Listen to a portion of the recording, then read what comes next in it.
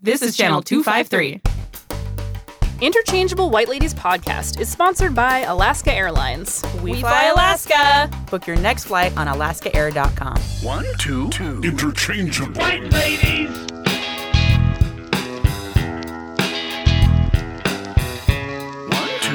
Interchangeable White Ladies. Interchangeable Interchangeable White Ladies. Welcome to the Interchangeable White Ladies podcast. I'm Hope. I'm Annie. It is our privilege and honor to have on our show today Dr. Robin DiAngelo. She has a PhD in multicultural education from the University of Washington in Seattle. She's a two-time winner of the Student's Choice Award for Educator of the Year at the University of Washington School of Social Work. She is also the author of White Fragility, of the most recent Read Less Basic book club book, Why It's So Hard for White People to Talk About Racism. It came out in 2018, and she also wrote a couple other things, including What Does It Mean to Be White? Developing White Literacy. We are so excited to have her on the show. We're so excited. And you are going to love this conversation. And you're also going to walk out of this being really challenged to be less basic. And if you didn't do your homework and read the book, now you have to. You don't have a choice. Interchangeable White Ladies. Awesome. Well, we're so happy that you joined us this morning. And thank you for sacrificing the home fries and your cabin time to talk with us and help us kind of unpack some of these issues. So we recently just did a book club. We have a book club called Read Less Basic. And we read your book, White Fragility. And so we recently had a couple of guests come in and kind of talk about the things that impacted them from your book and kind of where they're going next or places that they're challenged. And so a bunch of our questions today are around some of the issues that were brought up in our discussion and some of the things we wanted to ask you a little bit more about. And we actually were really fortunate. We had a lot of our social media followers contribute questions. So some of the questions we have are from our listeners. Great. And I just want to make sure everyone knows that we just completed a reader's guide, and it's just so good. Cool. And Excellent. it lays out common dynamics that happen even in talking about white fragility, right? And how to recognize them, how to work with them, and then really good questions for every chapter. And that is free and can be downloaded from my website. So just FYI. Excellent. Wonderful. Thank We're you so excited. much. Thank you. So we wanted to start a little bit first with talking a little bit with you about just the concept of white studies. When I was reading some of the information about your background, what exactly is white studies and what does that entail? Oh, I'm already happy that you're not asking me how I came to do this work. So thank you for a question I find very interesting. Actually, it's whiteness study. And it came out of around the 80s, where traditionally, across history, when people study race, and let's be clear, white academics studied race, we studied them. Yep. And as long as we were doing that, they were saying, why don't you look at yourselves? You are, in fact, our problem. And around the early 80s or late 80s, early 90s, white academics began to take up that challenge and began to turn the lens onto white racial identity, whiteness, white supremacy.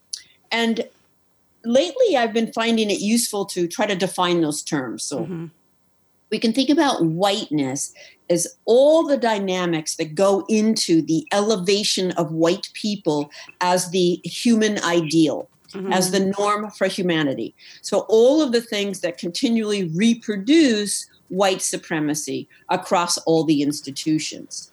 And then white privilege, of course, is one of the results of that, of whiteness and the way that it supports white supremacy. And then what I have added is, and white fragility is what happens when you challenge white privilege and whiteness. So I kind of see this stack of these three things leading into each other. So when you first started bringing this up, especially the white fragility component back in the 80s, what kind of responses were you getting from folks? Were people pretty open? Were they not? Let me just say that everything I've learned to articulate about white fragility, I pretty much learned by working with white progressives in Seattle and Portland. That says a lot. We usually ring a shame bell right about that time, so that's perfect. I actually wasn't into the work until the 90s. And it probably took me another 10, 15 years before I could really articulate what I think of as white fragility. So when I first started, I'll be really honest, I was a classic white progressive. I had the classic oblivious, ignorant idea that racism was about, closed-minded bigots who consciously didn't like people based on race and intended to be mean to them, Right. which perfectly exempted me and everyone I knew. Yeah. And as long as I was open-minded, I couldn't possibly be racist and also qualified to lead other people in being open-minded like me. And so it was taking a job as a diversity trainer, as it was called in the 90s, and just a parallel process of being deeply challenged by the people of color I was working with, like kind of a fish being taken out of water there. Yeah. And then going into overwhelmingly white workplaces side by side with people of color, trying to talk to white people about racism. And first I was frozen in the face of it. The resistance, the hostility, the defensive-ness was jaw-dropping. But years and years and years of it, I just got better and better. My training in sociology kicked in, and I have my own complicity in socialization. And it's not like I didn't know the patterns. I just was fortunately beginning to challenge them within myself. So over time, I got very good at speaking back to it. And after about 5 years of that's when I decided I've got to get my PhD. I've had an extraordinary opportunity. Most white people avoid talking about racism like the plague. And here I am. This is my job. So I went from practice to theory, unlike a lot of academics, right, who go from theory to practice. Yep. And so when I went into the academy, I got introduced to whiteness studies. Yeah. Right. But I had plenty to bring to that examination. Yeah, right. Right. When you did diversity training in the 90s, in what industries did you see or feel the most pushback? Like what arenas or areas did you feel that the most? Are there certain disciplines that were more hostile to what you were talking about, or was there a specific, I will tell you, I will not ever train police officers. Would you mind elaborating on that a little bit? That was extreme. That was probably the worst. Wow. And I had a friend in the police department who gave me a heads up that before some of these police would come into the trainings, they would kind of take bets about which one of them could make us cry. Wow. And that's not lightly. Like they came at us like they wanted to break us down. It's horrible. Now one of the reasons I won't work with police anymore, that's part of it. Yeah. They need police and they need white male police because there's a very deep kind of group identity. And one, we were outsiders, and two, we were women. Yeah. And some of us were women of color, and they were not going to hear it from us. So that's kind of a firm boundary that I have. But I'm going to, straight up, social workers, teachers. I don't know that there's a group of white people outside of police who are more or less receptive. So, and mostly I worked during those years with the training I got hired for was the Department of Social and Health Services. Okay. So that was intense. Yeah. But, I've had some experiences with white teachers who basically said, I never want that woman back in this building. That's ridiculous. So with the health, you mentioned health services. What were some of the challenges that you encountered there? Well, Department of Social and Health Services. Social So Health basically the welfare department. What were some of the challenges? Well, a lot of the white fragility I write about, where I think I open with a scene in which a Black woman and I are standing in front of a room that is 100% white, and people have arms crossed. People will refuse to participate in any exercise, and a white man is literally pounding his fist on the table and shouting, white people have been discriminated against for 25 years. So this was, trace that back. We're talking affirmative action. Right, yeah.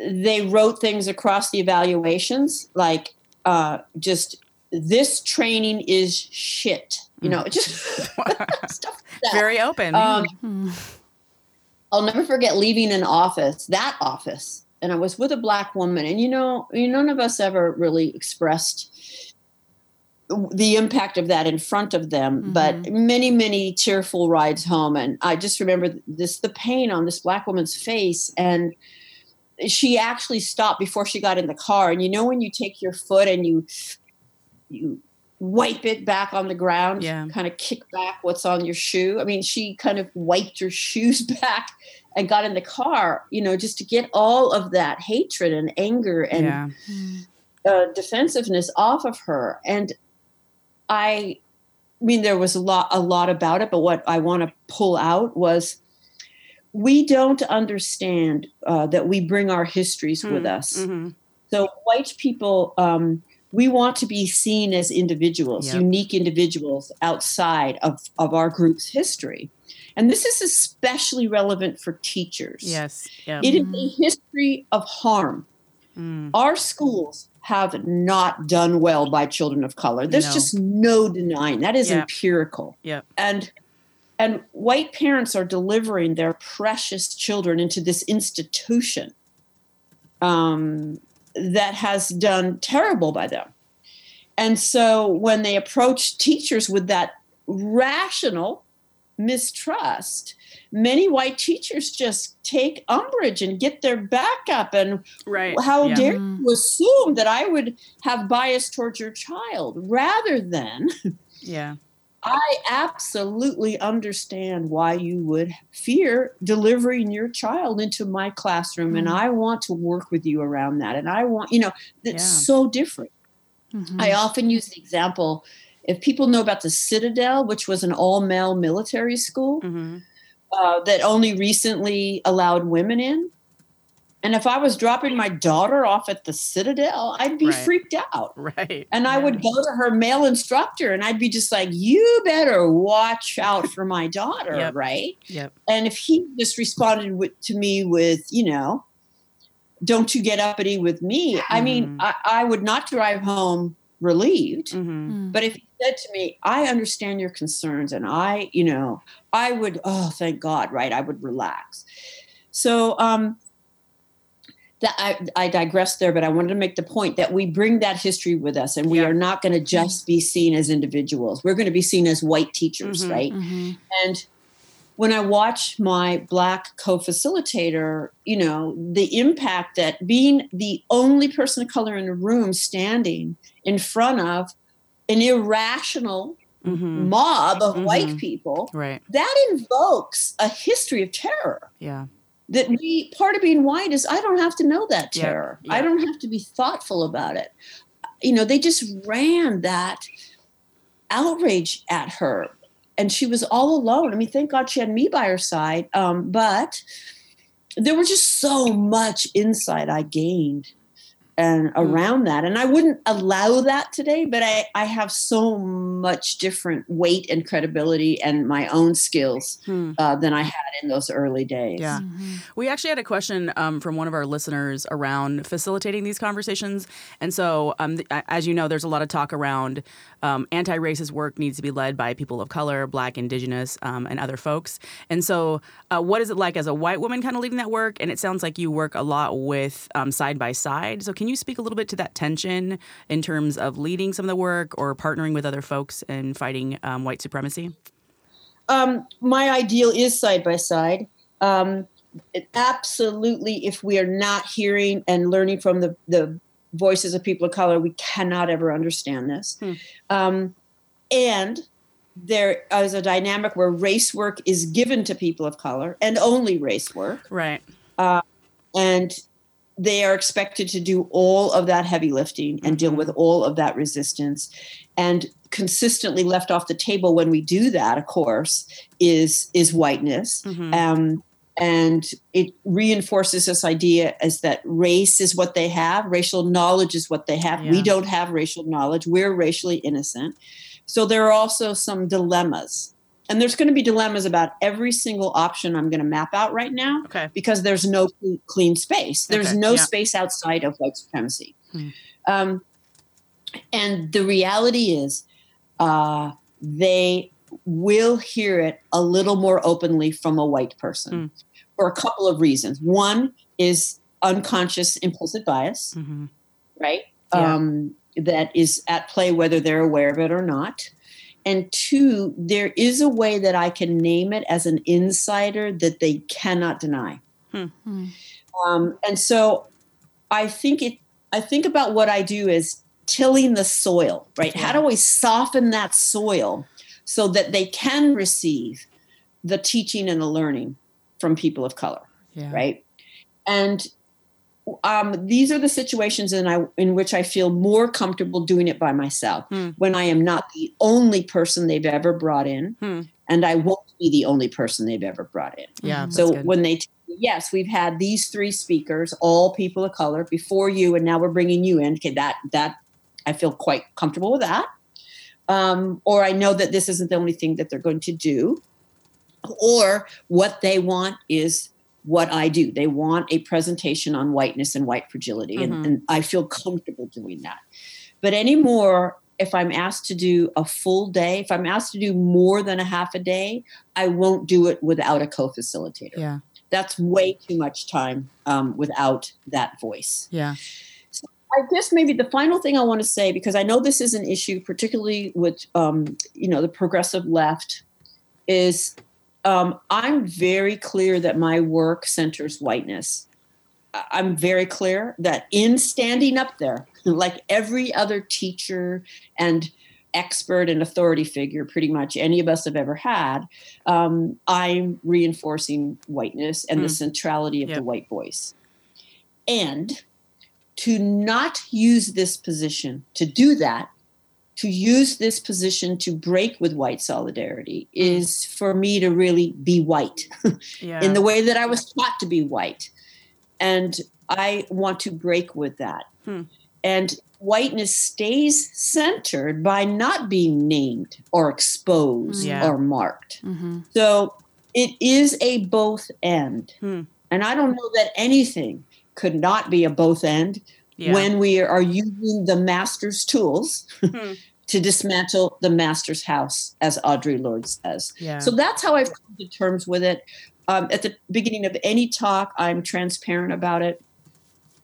And there are a range of perspectives, and I'm well aware that there are people who don't think that white people should be doing this. But if the overwhelming response I got from people of color wasn't appreciation for what I do, then, I wouldn't do it. But clearly I don't agree that white people shouldn't be doing this work. And I try to do it as accountably as I can. Yeah. Thanks for explaining it. Yeah, thank you. So you travel extensively recently to Australia. Do you see a contrast of white fragility in the United States versus other countries? Is it better, worse, different? How have you experienced that elsewhere? The history may be different, but the white fragility is absolutely the same. And I get emails from people all over the world, people of color, like, oh, my God, please come here and help me. Help break up these white people, help interrupt this. And what the white people will do in those contexts is work to dismiss me because I'm not from their context. And one, I do my homework before I go. Right. And two, I do as best I can, I name all the moves that white people are going to make before they make them. So it's harder for them to make them. Right. That's so awesome. I just name that move. That's and a great tactic. It is on you. It's on you to get skin in the game and figure out what this looks like in your context, because it is in your context. Right. Right. What did that look like? And I cannot know every freaking nuance. but I do know it's here. So, you Right. do the work. Trust me, it's here. Absolutely. So I don't see it different. I just, the difference more that I see is the degree to which white people are used to talking about racism and the degree to which they're in denial that it exists in their context. So basically everywhere I've been, white people say it's Americans that are racist and it's an American problem and we don't have that problem here. So when you were in Australia, what racial dynamics there were notable that you were able to point to and say, yes, you do have racism in Australia? Their history with Aboriginal Indigenous peoples is stunning. I believe it was only in the 90s where Aboriginal people were, they changed the language to list them as humans. Oh my. It's extreme, and you see it. And so I have a slide on anti-Blackness. I don't know if you've seen it. Have you seen me present? Yeah, we saw you last summer when you came to Tacoma at Urban Grace. Okay, so did you see that anti-Blackness slide? Yeah, I believe so. Yeah. I just made it, what does state sanction? Oh yeah, discrimination against Indigenous peoples, and it's just as dense. Some of the stuff is the same, and then I would put in some of their policies and things that were different than our policies and things, but it's just as dense. And so that just kind of preempts the denial. And I did it when I went to Canada, also around Indigenous. And anti-Blackness is everywhere. Yeah. One thing that I noticed, now, I wasn't everywhere for a long time in Australia. I was there for a month. But I never saw a dark-skinned Aboriginal person, someone who you would see and absolutely recognize as Aboriginal from the white perspective. I never saw someone like that in any institution. I saw them in the parks, and I saw them maybe performing for tourists, but the colorism was really, really explicit. You know what I mean when I say that? Yeah, absolutely. Yes, yeah, we've talked a little bit on the show about colorism and some of those issues. Yeah. So the people that were in institutions that were identified as Aboriginal were either lighter skinned or I might not know that they were Aboriginal if they didn't identify that way. That's so interesting.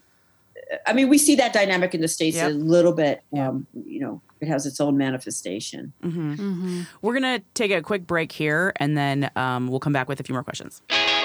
Hey, Hope, I have the craziest story for you. Okay, what happened? I dreamed I booked a flight for my mom. With Alaska, right? Well, obviously, it was a dream, not a nightmare. Ooh, you scared me for a second there. Yeah, so in my dream, I was trying to do something nice for her, and I thought, I know, I'll give her the world. That seems a little expensive and very Aladdin from it like is the my 90s. Dream. I'll give her the world with the gift of travel. I can show you the world. So listen, in my dream, Michael B. Jordan was an Alaska Airlines flight attendant. This dream just went up a whole notch. Yep. Can I jump in that dream? Yeah, absolutely. You were in it, and everyone we know was in it. It was amazing, as you can imagine. So he was giving me fruit and cheese plate, and he told me I gave the cheese plate to the cheese part to my neighbor because vegan, but the fruit was divine. He told me, did you know you can share your Alaska miles? Did you know that? Michael B. Jordan told me this in my dream. It's $10 to share $10,000. Oh, that's not bad at all. That means that after saving up your miles, you could give your mom a round trip ticket for less than $40 out of pocket. So that's like a really unknown secret, I think, and pretty amazing. How'd the dream actually end? Well, I woke up before it got really good. Oh, man. But Alaska saved the day. I woke up and I shared my miles. That's really smart. I'm so glad it worked out. Hey, to book your next flight, go to alaskaair.com. We fly Alaska.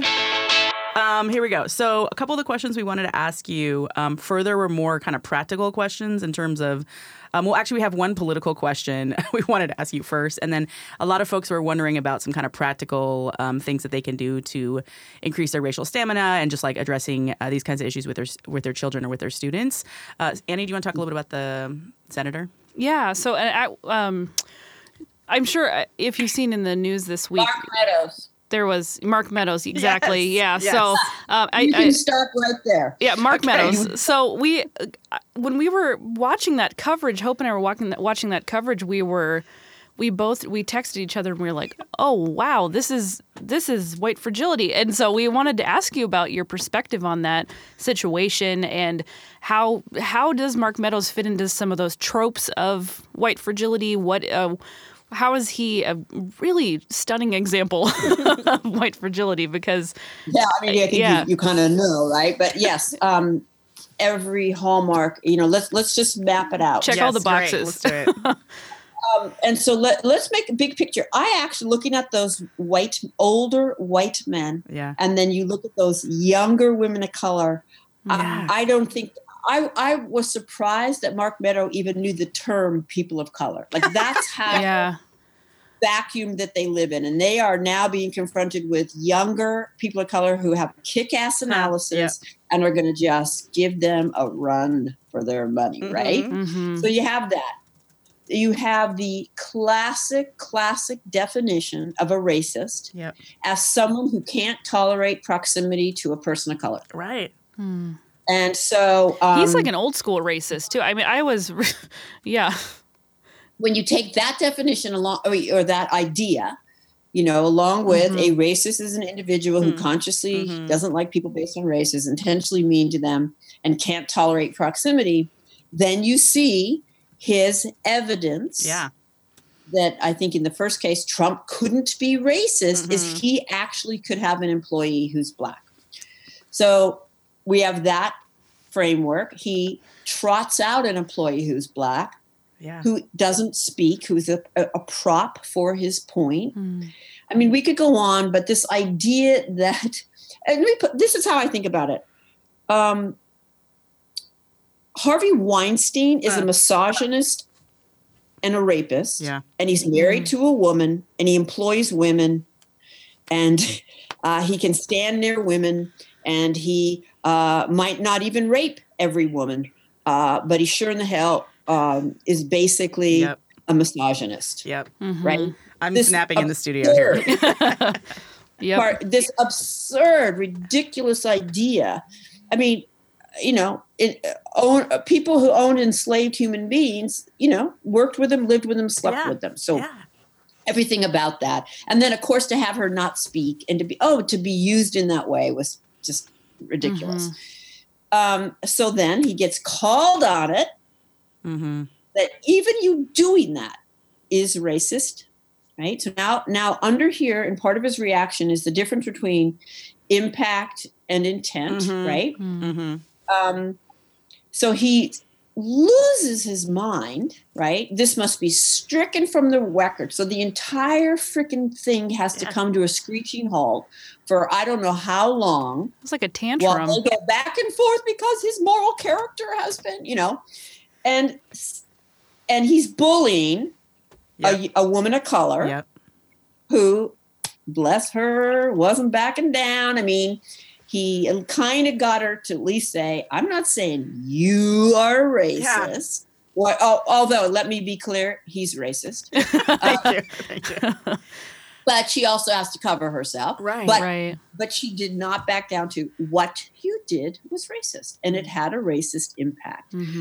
Sadly, the chair, who is an elderly Black man, we can all collude with our own oppressions. Kellyanne Conway. Oh, excuse me. I had something to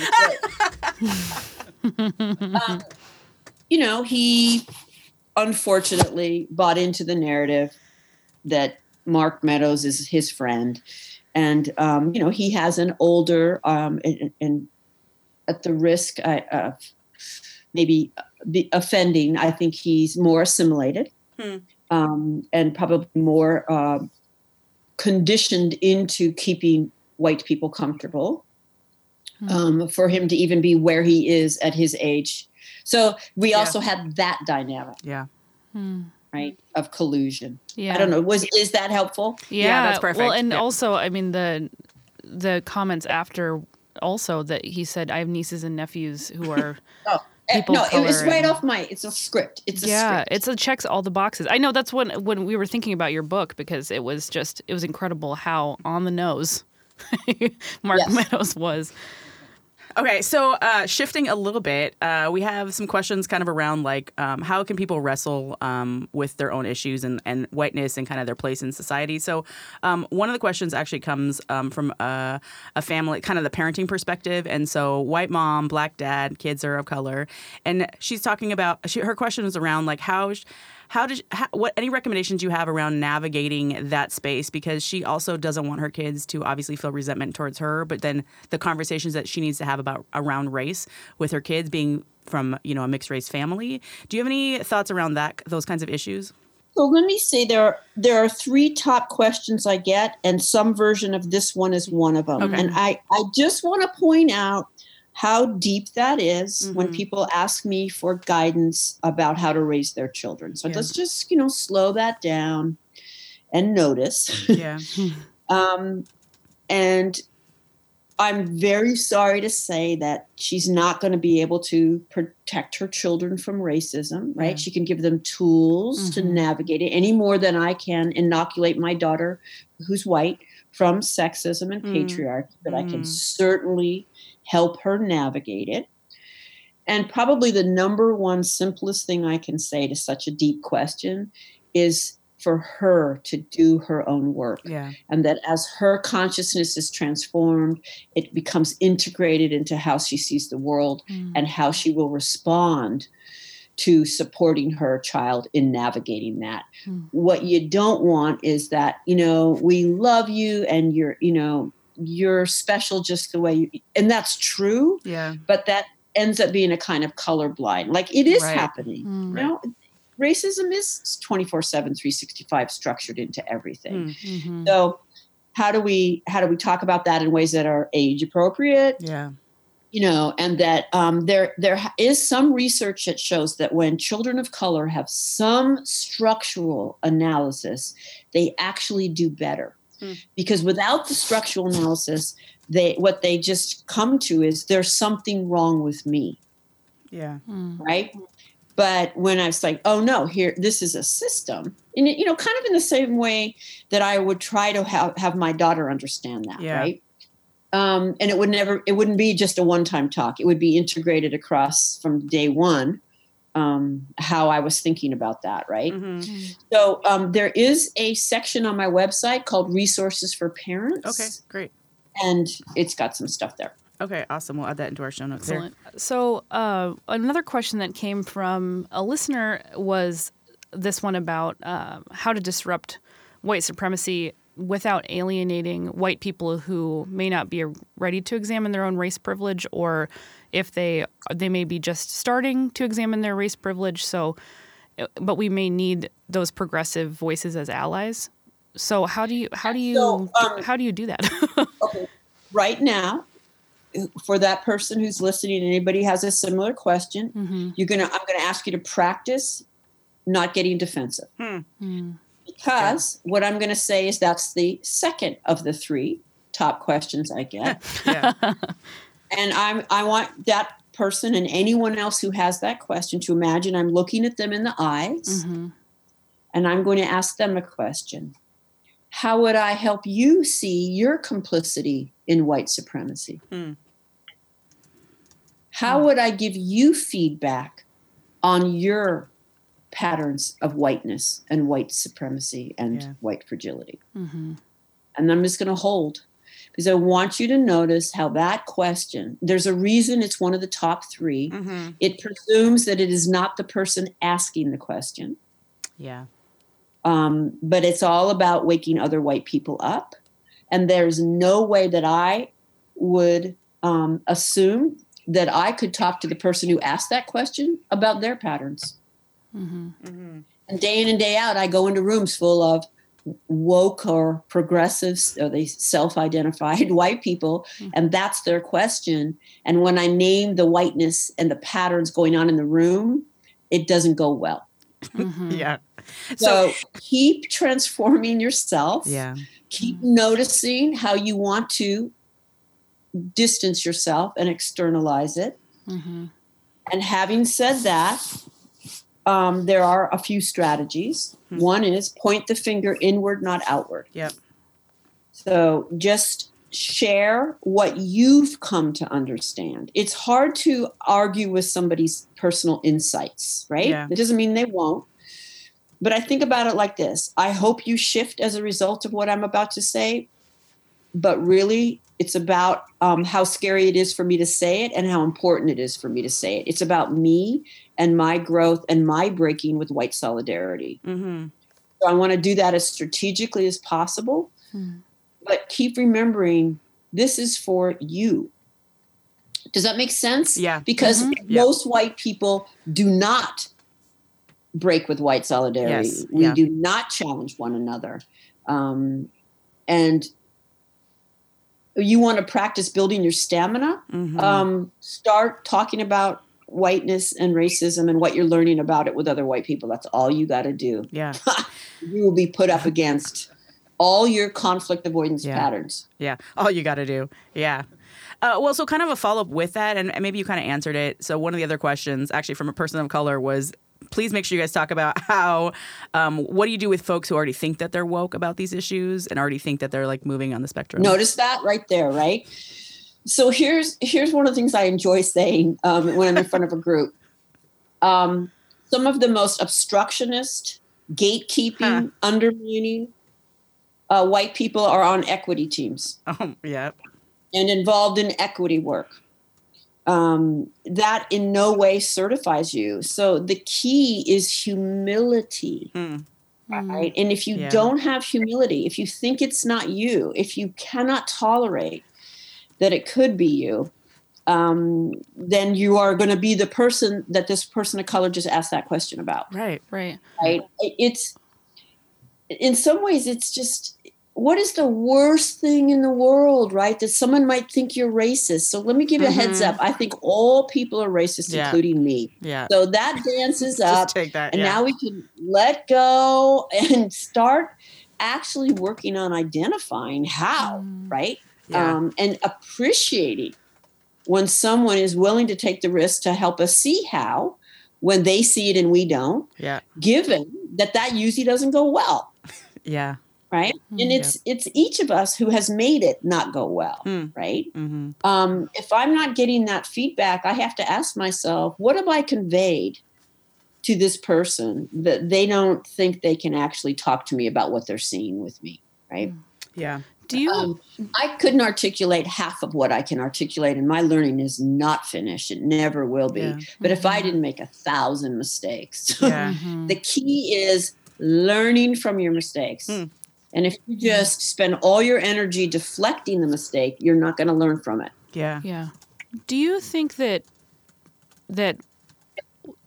white people who lack humility are uniquely attracted to equity work because they feel some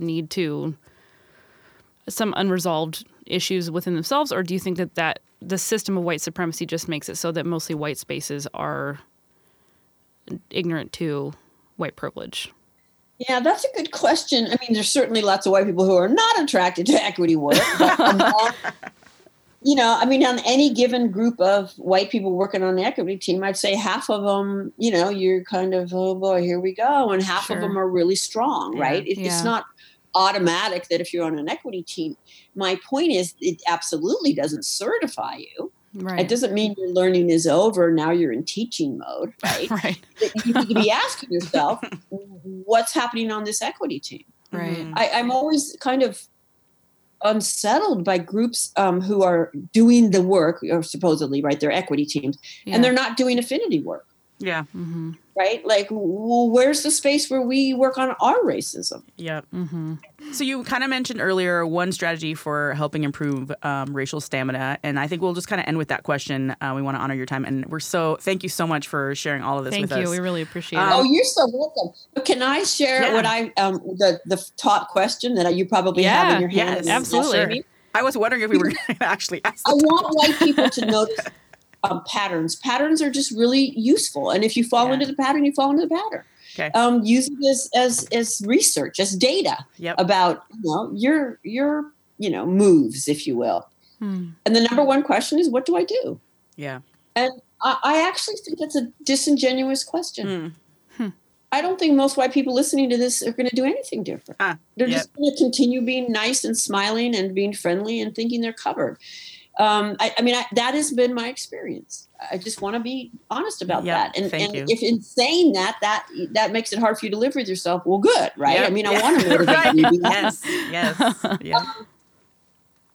But this kind of just hand that to me, just feed that to me. I mean, it's kind of colonialist. It's also really transactional and capitalist too. Like, here, can I buy this information from you, sell it to me, and then I'll be cured. And of course, I'm going to make sure I agree with what you sold me, right? Right. Well, no, I mean, because I feel perfectly qualified to determine whether what you have told me to do is legitimate or not.